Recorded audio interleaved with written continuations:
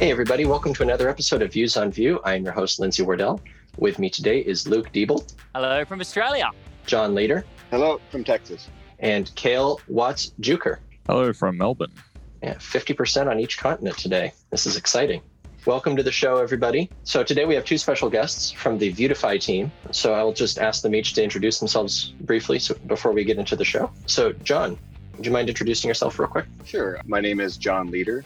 I'm the original creator and author of Viewtify, and I have been working full-time in open source on the project since 2017. 2007, you time traveled there. No, I was like, oh my gosh, yeah. And that's, pretty much it. I've continued to work on Viewtify full-time ever since and been growing the framework, try to get more funding and more people, and I think everything is going really well. So excellent. Thank you. I remember working my tail off to become a senior developer. I read every book I could get my hands on. I went to any conference I could and watched the videos about the things that I thought I needed to learn. And eventually, I got that senior developer job. And then I realized that the rest of my career looked just like where I was now. Where was the rush I got from learning? What was I supposed to do to keep growing? And then I found it. I got the chance to mentor some developers. I started a podcast and helped many more developers. I did screencasts and helped even more developers. I kind of became a dev hero. And now I want to help you become one too. And if you're looking forward to something more than doing the same thing at a different job 3 years from now, then join the Dev Heroes Accelerator. I'll walk you through the process of building and growing a following and finding people that you can uniquely help as you build the next stage of your career. You can learn more at devheroesaccelerator.com. For those who are not longtime listeners, John was also on a previous episode 110, where we were talking about some of the evolutions of Viewtify at the time. And we talked more in depth with John about his history and how he got into Vue and how he created Viewtify in the first place. Excellent episode if you want to go and take a listen. Cale, would you mind introducing yourself? Yeah, I'm Cale Watts-Juker. I've been contributing to Viewtify since 2017, and I've been on the Viewtify core team since early 2018, I believe. Something like that. Yeah. Sounds about right. I think I snatched you up as quick as I could. Yeah. So on that note, though, what brought you into programming, Cale? What interested you in that? I've just always been into tinkering with stuff since I was a kid, really. When I was 8, I think, I had a bunch of electronics kits. I just make things with that. And then I used to get old computers off the side of the road and just pull bits out and put them together until it worked. In primary school, we had this software called Game Maker pre-installed on the school computers. So I used to make little games with that. It's like drag and drop block programming. And it also had a JavaScript-based language as well. Yeah, and then I studied information technology through high school. And then that's how I ended up working with Viewtify, was through a school project. Oh, nice. Yeah, it's fun you mentioned the Game Maker. I started with the Games Factory back whenever it was that was new. And that's how I started getting into programming as well, just tinkering around and playing with games and wanting to learn. So that's a really fun path in my opinion. I enjoy it. Enjoyed it, I should say. I'm still on the path, but I've moved along. I got to say, I'm pretty impressed. How do you go from someone pretty much just out of high school? It sounds like you got snatched up just out of high school into the Viewtify team. How did that happen? I'm interested to hear that from your angle, Cale, and also from yours, John. Yeah, so I graduated high school in 2016. In 2017, I was at TAFE studying IT. So I was doing a diploma, and I used Laravel with Vue and Viewtify I was building just a web app. And there were some problems with the Viewtify forms that I wasn't really happy with, so I just decided to fix it. And then I kept just contributing for a couple months. And then John was like, hey, you want a job? So then he basically hired me to work with him on client projects consulting. And then I've just been continuing to contribute to Viewtify ever since then. Yeah, as soon as I saw him, and I think, was this on Gitter at the time, or had we already moved to Discord? Yeah, I think it was on Gitter. Yeah, because it was a long time ago. And I remember, because early on, I would spend all my time in the chat rooms trying to help people, because it was not that big. It was very easy. And Cale was a strong voice. And it's often difficult to find people who can just say what they mean and drive on. And being as someone who doesn't often get upset It's easy to work with people like Cale who are very linear, very, very technical with very little emotion, but he's smart. So I figured that he's kind of like a weapon, and I wield him. He's like the unofficial senior dev of the Beautify project, right? So he's that guy that you can just go to and you're like, all right, man, I cannot figure this out. Just go. And like since the beginning, when he jumped on board, him and Jacek and Albert, which are pretty much the original crew, Beautify wouldn't be anything near what it is without these guys. So, I mean, I was just the brick and mortar, but these guys were the ones blocking everything up. So, yeah, he was one of the few people that in the community was able to just talk and thought that, hey, this would be someone that I could learn a lot from. And when I left my last job, the best piece of advice that I think I ever received was, if you want to be successful in this, surround yourself with smart people and listen to them. And I've tried to do that since then. I've tried to always just never try to overwrite anyone, and finding people like Cale, Albert, Jacek, and a few others. It's really awesome because you get to be with people that are like way higher than especially me in this stuff, right? Just super, super smart. But that's like his like main thing. That's what he's really good at. And I'm good at, managing and things like that. So he was just one of the early additions who, I thought looked like a good idea. And ever since then, I've found any way possible to garner his time over the years, from hiring him to now I'm sponsoring him. And hopefully one day I'll be able to, probably never, but have all of his time. So, Cale, correct me if I'm wrong, but it sounded like you started with Beautify in 2018, 2017. Is that correct? Late 2017, yeah. Late 2017. And since Beautify 2 came out in 2019, it sounds like you probably were heavily involved in that migration from Beautify 1 to Beautify 2. Is that correct? Yeah, so I think it was like 0.15 or something, 0.14 maybe was one of the first. Oh, even earlier than I was expecting. Okay. Yeah. I started with Beautify 2, so that was the date I knew.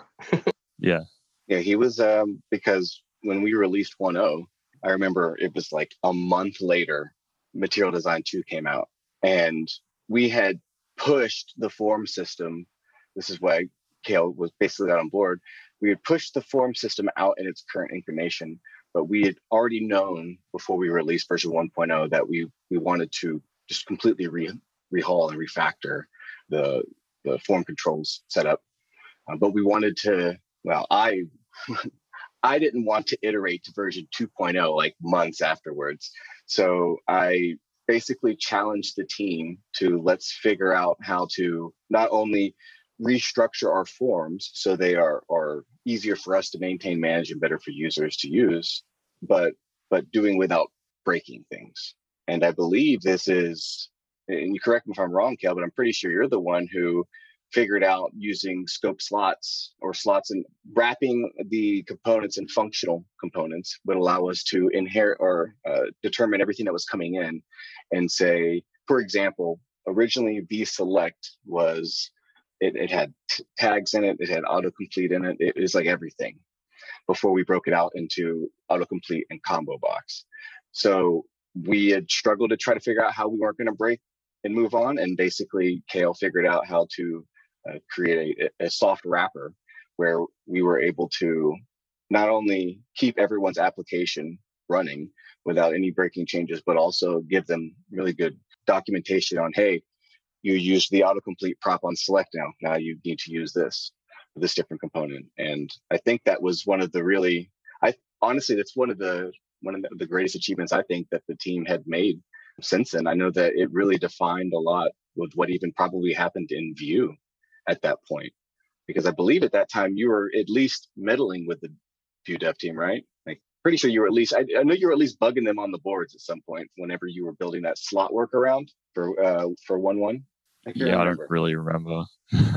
But it was something that no one had done. It was something that no one had done, and it literally set us up for success on so many future releases and situations, because we had this tool that we could say, hey, it's easier for us to deprecate things. Not in all situations, but in a lot. And that was to 1.1. And then we spent the next year and a half trying to not only release things but also get on to Material Design 2, which again, heartbreaking. We released in February. In March they announced Material Design 2, and it was like, are you serious? We just put all this time in the version, and we just released 1.0. So yeah, it was almost like it was like fire under the seat. Like, we got to go, we got to move, and we did. We have been moving ever since. Yeah, I was just looking up the dates to make sure I had it right. It looks like Vue 2.6 came out around February 2019, and then Vuetify 2 came out later that year in July, is my assumption. Yeah, that was it. What was that experience like working? Because I'm driving the conversation eventually to talk about Vuetify 3 and Vue 3.0. But with Vue 2.6, we started getting the new slot syntax, and there was more work going into scope slots and changes around that. What was the experience like for both of you working on Vuetify 2 as those slot changes in particular were happening, but any of the other changes in Vue at that time as well? I think we still haven't fully updated everything in Vuetify 2 to use the new scope slot syntax. So people using render functions for their applications still have to do some workarounds with that, because we're using the old template slot instead of the vslot directive internally. But we have that workaround with get slots, right? Yeah, but we're not using that everywhere. So. No, I know. Another thing that Kale made is a workaround to be able to handle the use case that slot could be scoped and unscoped in Vue 2, which meant that in order to account for all of that, we again had to create another kind of wrapper function to accommodate our ridiculousness in the the ways that we use Vue. That was to support both Vue 2.5 and 2.6, because some people were still stuck on 2.5 for certain reasons. Oh, yeah, I remember that. That's fair. Yeah, you'd still have to support the previous versions. Yeah.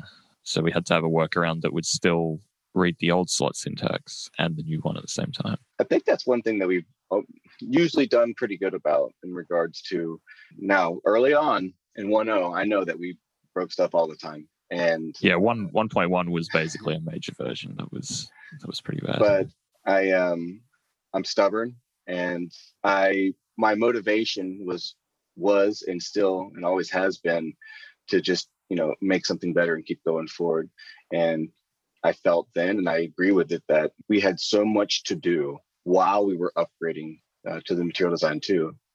And I had only recently at that point started working full time with Vuetify, but it wasn't full time like I spent 40 hours on Vuetify. I was doing quite a bit of contract work, which I was fortunate enough to have access to because of my position. But we probably had a combined total of 1.5 to 2 full-time devs between everyone waxing and waning in and stuff. So it was really difficult to say, hey, we're going to just stop and try to move everything to version Material Design 2 when we just barely got out what we had. So I just think that the fact that we were able to not only kind of push through and continue, and we still do that now. We're still releasing minors while we're working on the next big project. And I think that over time, we really fixed our issues with upgrading users, with not breaking things and being a lot better about that. Kale can probably speak more to that aspect because he worked on our ESLint plugin, which does a lot of, at least for version 2, it upgrades your application, and in most cases, it pretty much gets the whole thing. It gets you either done or 90% there. And but yeah, if you wanted to talk a little bit about that.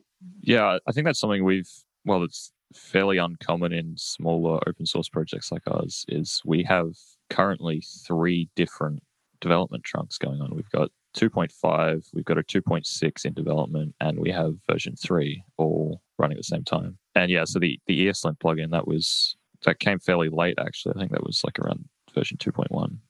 Yeah, it wasn't initially at the release, but we had a pretty good upgrade guide at that point. I think we had learned from our mistakes, and we'd spent a lot of time making sure that we caught as much as we could.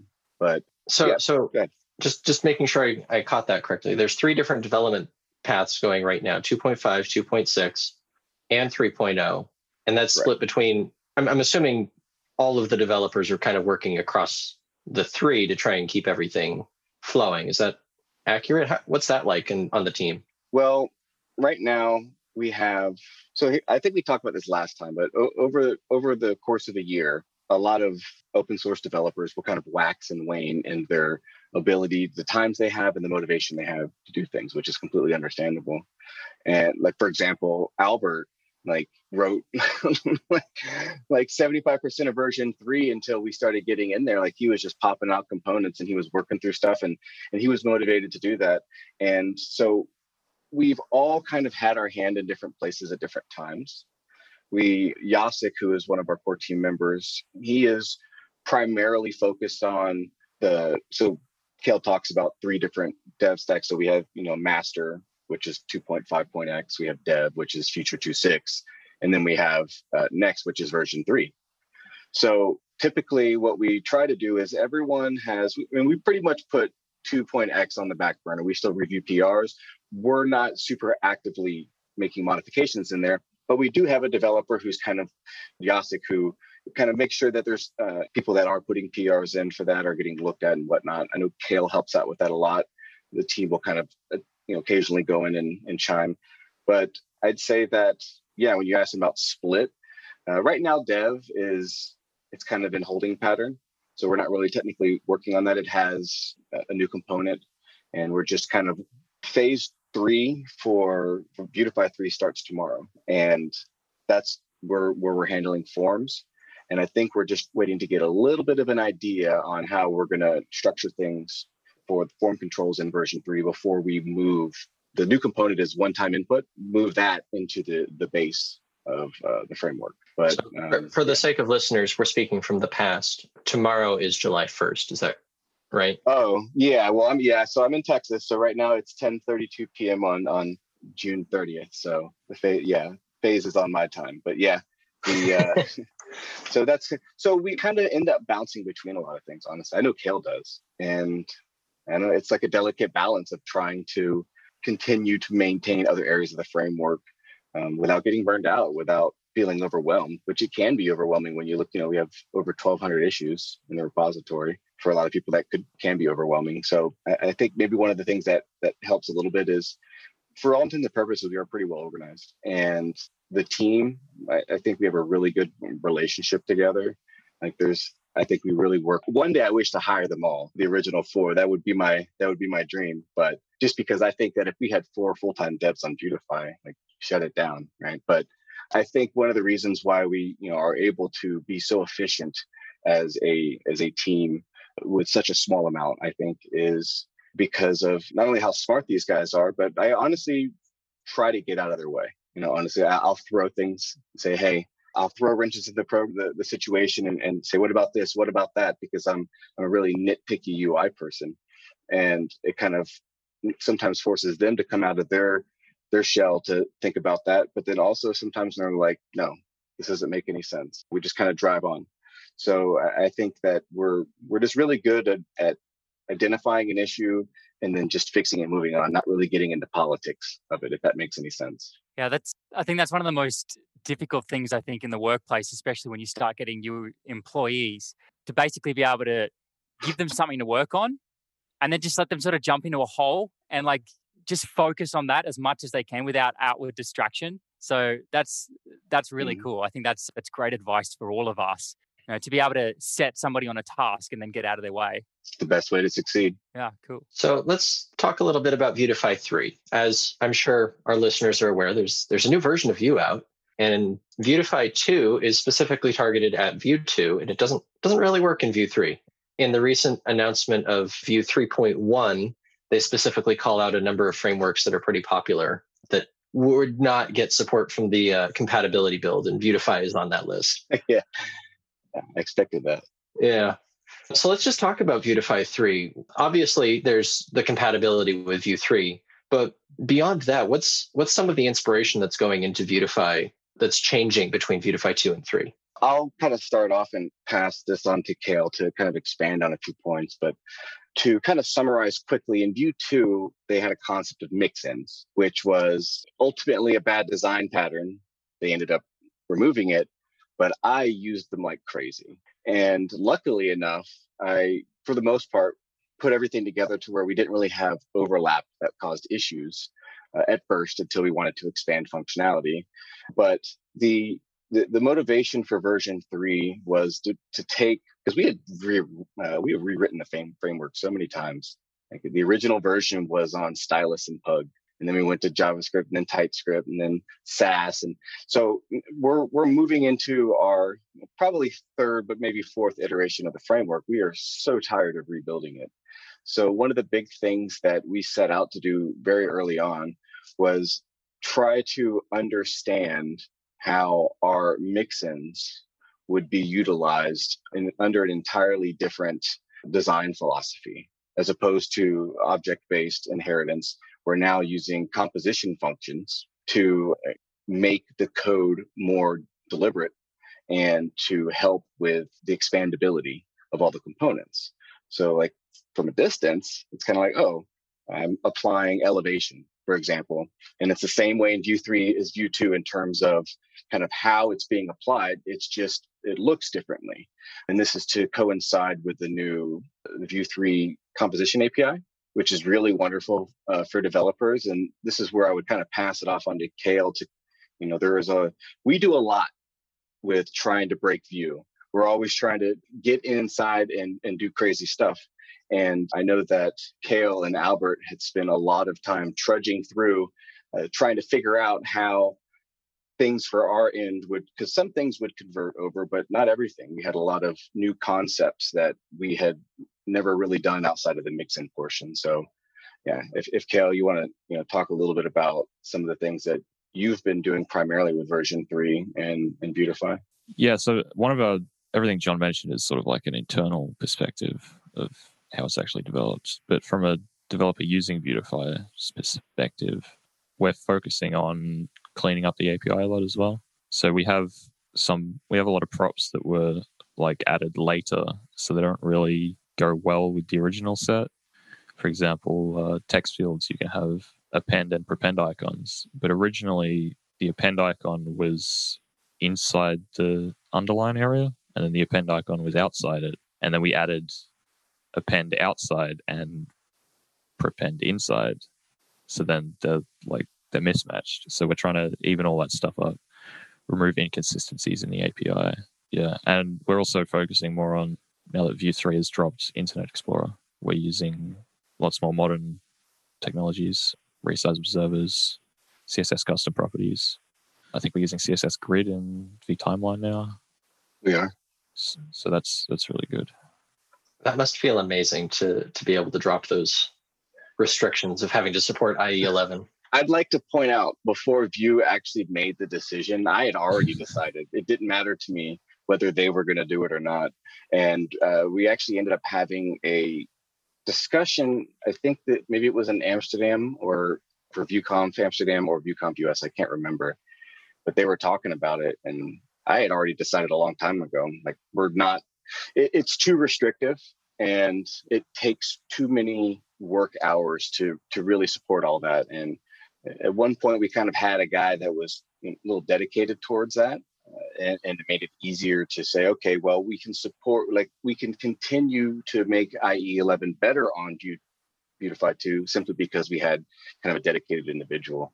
But beyond him already being gone at the point to where, we were deciding what the stack was that we were going to handle for the future. And I think the big deciding factor was the CSS variables, because we needed them to be able to move to we have, Kale was right. I was kind of talking about the developer experience, and our view is always, we want to make it clean. We want to make it simple. And then I come in there and I try to figure out ways to, can we make this smaller? Can we make this easier to look at? Like, this doesn't make sense to me, which means it's not going to make sense to a lot of other developers, because I usually approach things from a place of ignorance.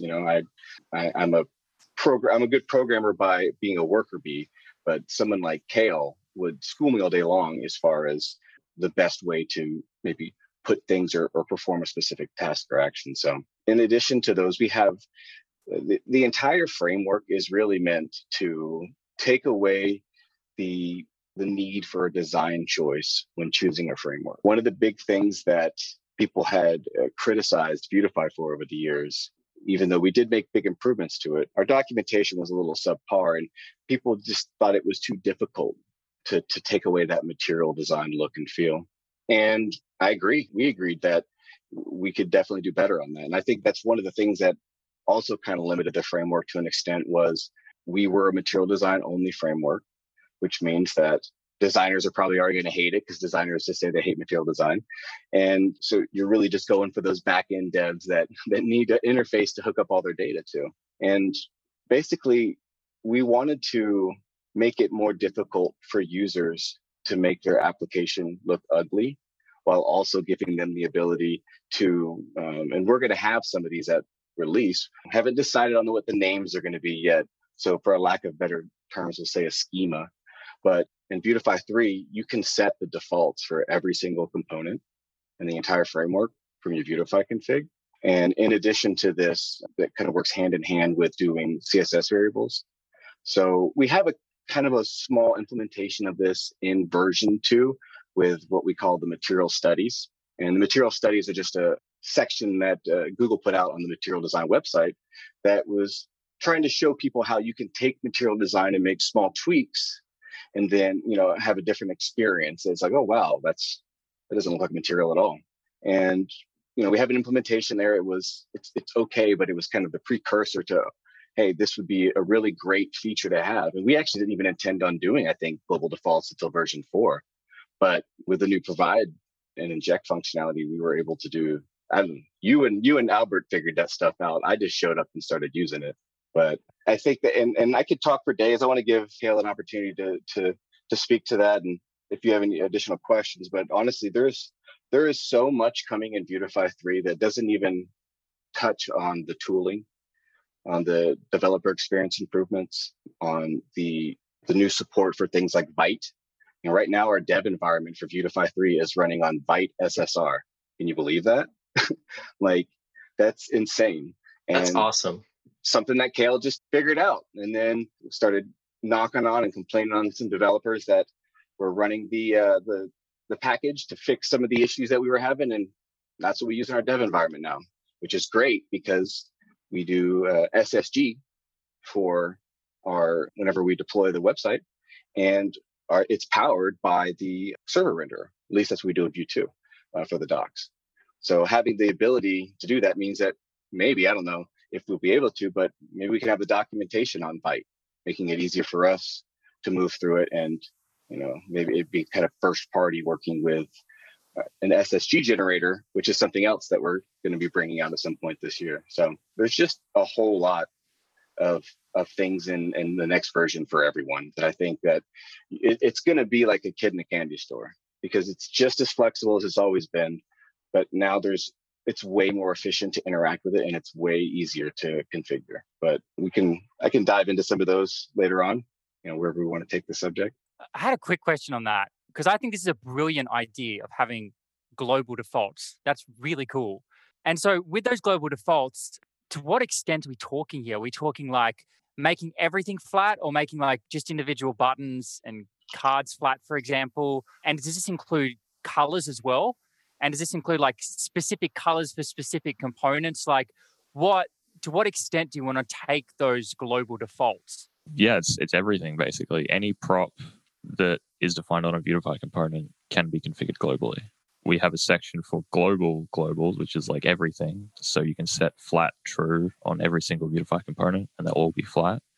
Or you can say, I only want buttons and text fields to be flat. And yeah, anything with the color prop, you can set that. We also have density now in version 3.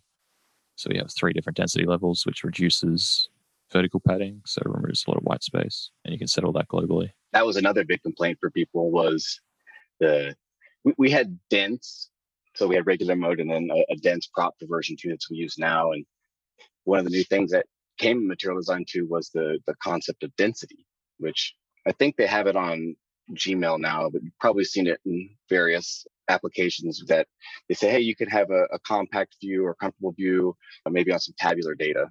I think Gmail has that now, and I also tasks for it. But we already kind of had dense use throughout, so it gave us an opportunity to kind of target an even smaller subset of size.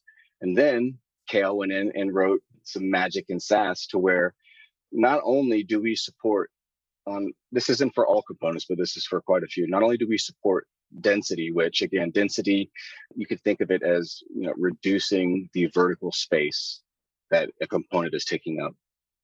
And the values are default, comfortable, and compact.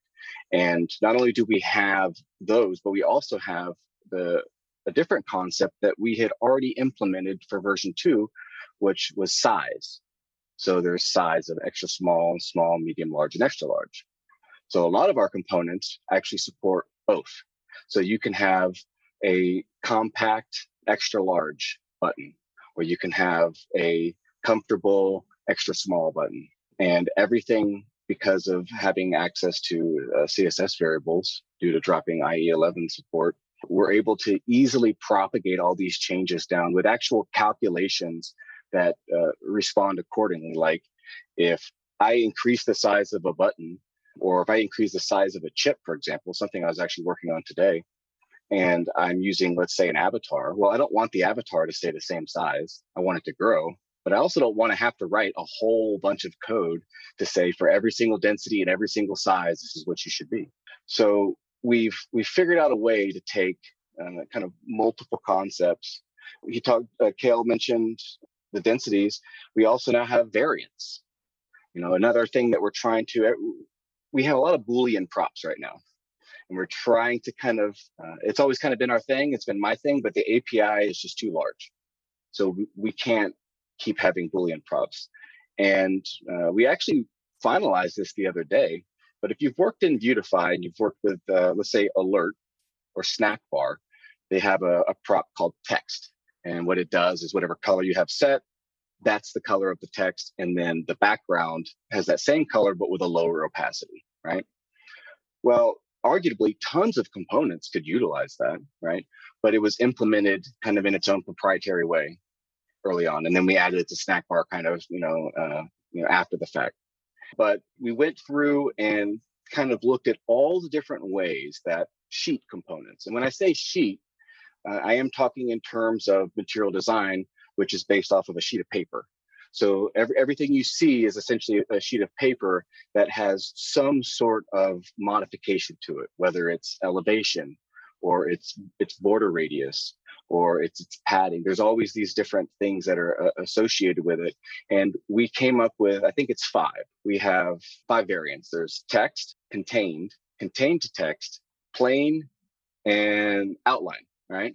And the cool thing about that is, again, everything in Vuetify 3 is meant to work together.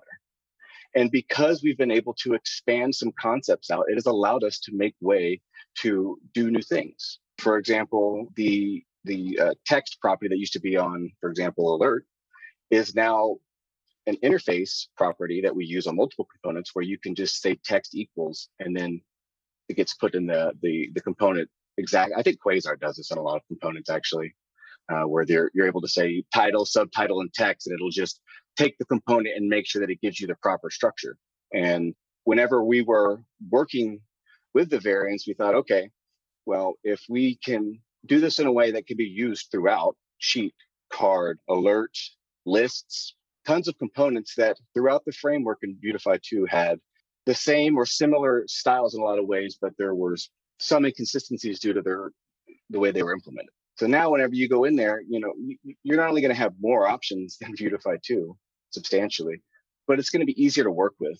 And because we have everything broken down into kind of these, I call them style composables, and it's anything that modifies the visual state of a component. And we were able to, do everything that we wanted to do in version 2, but without having to implement it in a weird way for different components. So everything at its core is pretty much the same. Everything's a card and it has modifications to it in some shape or form. But yeah, it's essentially, there's just so many ways to combine multiple properties. And we're going to be documenting a lot of these composable functions. I'm not sure if we're going to make them public. I'm sure Kale is probably he's grinding his teeth right now. But I do think that there's a benefit to not only having them documented, but potentially making some of them of a certain like category of composables publicly available because it would be useful. But yeah, everything is it's like building, it's like putting Legos together, and that's what all of our, if you look at any of our components in Beautify 3 for the most part, I mean, all the way through it is, it's, you're working with the same thing in every single component, as far as when we're building, and it just makes the process faster and easier. I mean, I think we've moved pretty quick since, I think when we really took off with, when Albert started, he hooked up the default props. And I think once he hooked that up, I think that's when we kind of like took off sprinting with version 3. Hey, folks, if you love this podcast and would like to support the show, or if you wish you could listen without the sponsorship messages, then you're in luck. We're setting up new premium podcast feeds where you can get all of the episodes released after Christmas 2020 without the ads. Signing up will help us pay for editing and production, and you can go sign up at devchat.tv/premium. Well, yeah, we've been working with Vue 3 since like February last year, 2020. No, December 31st, because Evan released it like on the 1st of January or something like that. No, but like during Vue 3 Alpha, we've had a next branch running. Yeah, for since last year, early last year, yeah. And we've only really started making progress in like December. And I want to dive into your experience, Cale, specifically with using Vue 3 and what that's been like as you build out the Vuetify framework. But just real quick, I just want to voice my excitement for what you guys are all talking about. Personally, I really like this idea of the variants, and especially because we were talking about it, I want to bring it up, the density and the sizing. There was a larger Vuetify application that I was working on, and I had to override the Sass myself to enable my own version of density and sizing, because the client just, every time I gave them a presentation of the page, they're like, yeah, but can you make it smaller? We want to fit more on the screen. Can you just make it a little bit smaller, please? I just kept tweaking the CSS myself until I got to the point that it worked. But I think that's great that things like that are coming into the framework itself. Yeah, it's really all about organizing and trying to find, I like everything to have a well-defined purpose, a well-defined scope. An example of something really cool that we've been able to do since we have separated some of this nomenclature is, if you've worked in version 2, a lot of components have the property outlined. And what outline does is, for anyone who hasn't worked with material, whatever color is designated, so let's just say that it's a purple button and it's outlined, then the text will be purple, and then it'll also have 100% opacity purple border around it. This is the concept of an outline. But we also have in Vuetify 2 the concept of a border. So they don't necessarily work hand in hand. But in version 3, because they have we created a distinction between the both, we can now give the user even more options. For example, if you want, instead of doing an outline button, say you want a different type of border opacity, and instead of using the variant, you can just use the border prop. And instead of getting a colored border, you would get the standard Material Design divider border color. And you can mix these things together. You can use utility classes, and everything just it works. You can still write everything out as verbose if you want, each element, and really use slots and get detailed in there. Or now you can simply use, I call them content interfaces. But if you have a card and you want to say, I want to have a title, subtitle, and text, it's a lot cooler to do it in a prop and scale the markup for them. But then when you say, hey, you can also use slots, or hey, you can still just write it all out individually if you want. So there's like 3 levels of interactivity that users are going to have with content-based components, things like alerts and banners and cards.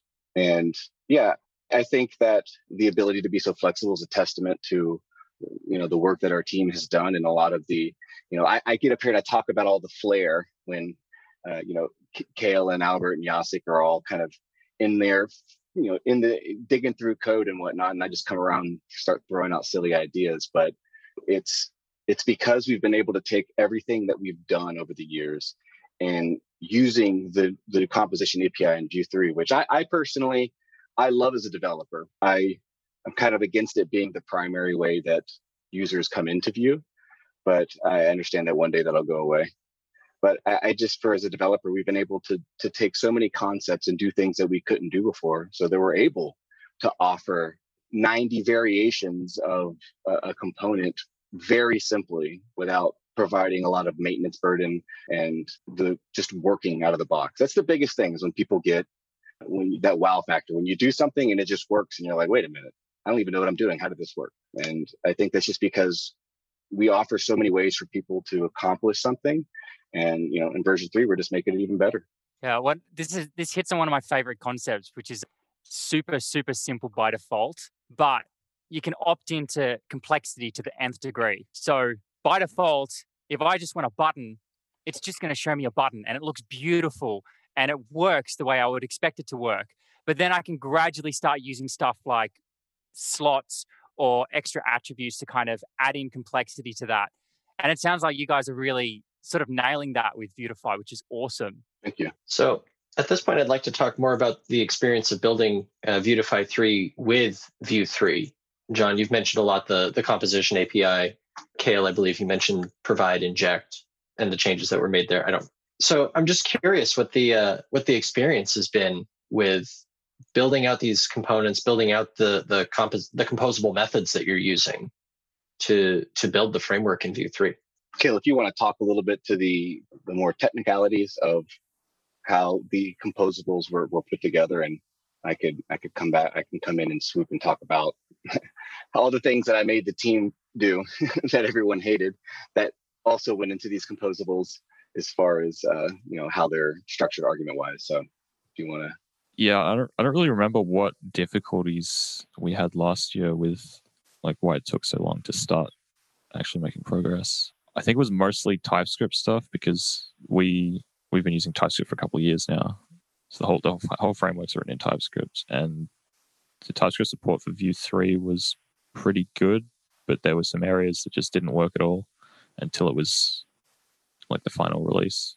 Yeah, and the provide inject stuff, that's just composition API really. You can use inject in prop defaults now. But yeah, it's mostly just easier to type than Vue 2 was. That's fair. Yeah, the actually, I'll make a correction. The reason why Vuetify 3 kind of got pushed back so far is because of a decision that I made during the pandemic. Obviously, the businesses need to take care of their employees, so the first thing they started doing is cutting unnecessary expenses. Sponsorships include those, which is why I had to make kind of a pivot on the business direction of Vuetify to get it to a point where I could sustain with my family. And I had made the decision that we already had to update the docs because they were way too difficult to work with, because I always just made something really crazily overly complex. And with the new version, I wanted to be able to just use Markdown. And I thought that we only had enough time in the rest of the year to do one. And I didn't want to do version 3 and then have to come back and update the docs in the process, because if the docs were in the state that they used to be and users were coming in and trying to contribute, it would be difficult. So because of the limited bandwidth, I made the decision to pause version 3 and focus 100% on rebuilding the documentation so that it's easier to contribute, which, I still think a lot of people are mad. A lot of people message me and they're very upset. But I honestly think that it was the best decision for the long run, because if more people can contribute, which has always been our problem, then we can get more help. But Vuetify, at least Vuetify 2, especially earlier on, very complex, all render functions, very new for a lot of people. I think I set up the old docs to use like massive JSON objects. Oh, yeah, that's right. Yeah, I forgot about that. Yeah, so previously every page was a big JSON file, and then each like paragraph was a separate key on that, and it was hugely complicated to add new sections, and you had to juggle between like 4 different files to add stuff. Huge pain. It was annoying, but it had a purpose when I made it. I was about to ask, I bet there was a purpose there for that design. Yes. I think it was for translation. No, well, a combination with that and SEO, because I wanted to have basically what I didn't want to rely on anyone to have to use the proper structure in pages. So I figured that if it was form over concept, where we say, hey, this is how you structure and have to build it, then I could take that in. I would build out the sections so the HTML was semantic, and I would stick in ads based upon some type of criteria. I think before, like if there was 5 sections, I would automatically insert and add. And the point at the time was to just make that process easier, but it was very it was very monotonous to try to work on any docs. And I think that process really turned a lot of people off from contributing. That actually makes a lot of sense. Yeah, so we took a break from Viewtify development basically and rewrote the documentation to use Markdown for pages instead of JSON, which makes it a lot easier to contribute to the documentation. Absolutely. Are you still getting those benefits that you had by using a JSON object, by using Markdown now? In a sense, it's more verbose, but we did some really cool things. For example, I think Kale was the one who brought it up, but front matter, it's a concept. I think it's used in some of the Vue markups and whatnot. And then we named a back matter, right? So we had some kind of default page structure elements that go into the actual Markdown template. But the rest of it is essentially, it's not as difficult to maintain. So the things that the previous structure was helping improve, not really hurdles anymore. And if you look at our pages, I mean, it's really cool how it's hooked up. We have custom components that we can put in there inside the inline markup that gets, if we put in a snippet, then we parse the markdown and we wrap it into, Viewtify stuff. So it's like Viewtify Markdown, Viewtify MD. That's what I'm gonna call it. But before that, we had to go. We went to, was it Pug temporarily, because you had to write something in the AST to be able to. We were getting bombarded from like DDoSers and stuff. Remember that? Because now, which is Versal now, their name is Versal. But remember, they were shutting down version 1, and we had to move off because we were still on SSR. And then as they toned down version 1 of their system, the website started going down all the time. Remember the docs? That's why we got Oh Dear, the status page. Oh no. Yeah. And then Kale was like, we needed to go to a static environment. We had worked with the Now team, which again, they're called Versal now, but to try to figure out how to take our application the way that it worked and have it work on their new infrastructure for deployment. Our previous implementation used the Vue SSR, a custom read SSR, right? And we had to have an active node server. And no matter what we did, we tried for months. We couldn't break it. So we were going down like once or twice a day. It was very frustrating. And we didn't have time to get to the markdown. So we actually had to like do it like an in-between where I think it was Pug, right? Like you converted everything to Pug. I used the Pug compiler to convert Pug into the JSON structure. So we could still do like line breaks and stuff in Pug. So it looked kind of more like a HTML page. But then it converted that all into JSON, and then it read the JSON into a Vue component and iterated over it to generate the actual elements. Yeah. And we took that bad boy and we stuffed it in our old SSR process. And instead of sending back a response from a request server, we dumped it into a file. And the reason why we had to do that was because whenever you have, I don't know, let's say we have 300 pages and 12 languages, that's a lot of pre-rendering. And it's just way too slow. I think it was like 45 minutes, Kale, to do pre-render whenever we were testing that out before you hooked up the... Viewtify is going to have an SSG plugin, just letting everyone know. So you're going to be able to do what we're kind of doing on the docs right now. But yeah, Kale was... you went in there and you're the one that figured out how to pipe that into a file because it was taking so long. And what do we get down to, like 7 minutes now from 45? Yeah, it's pretty quick. That's mostly from multi-threading though. So it runs like 8 different renderers at the same time. Oh yeah, that's right. It's awesome. So are you going to bundle the threads in Viewtify 3 as well so everyone has multi-threading? Well, this is for the... I'm just joking. Yeah. Specifically after SSG. Yeah, everyone gets a Rise in 5000 series with Viewtify 3. And that's what it comes with. Looking forward to that patch. That'll take a while to download. Cool. As you've been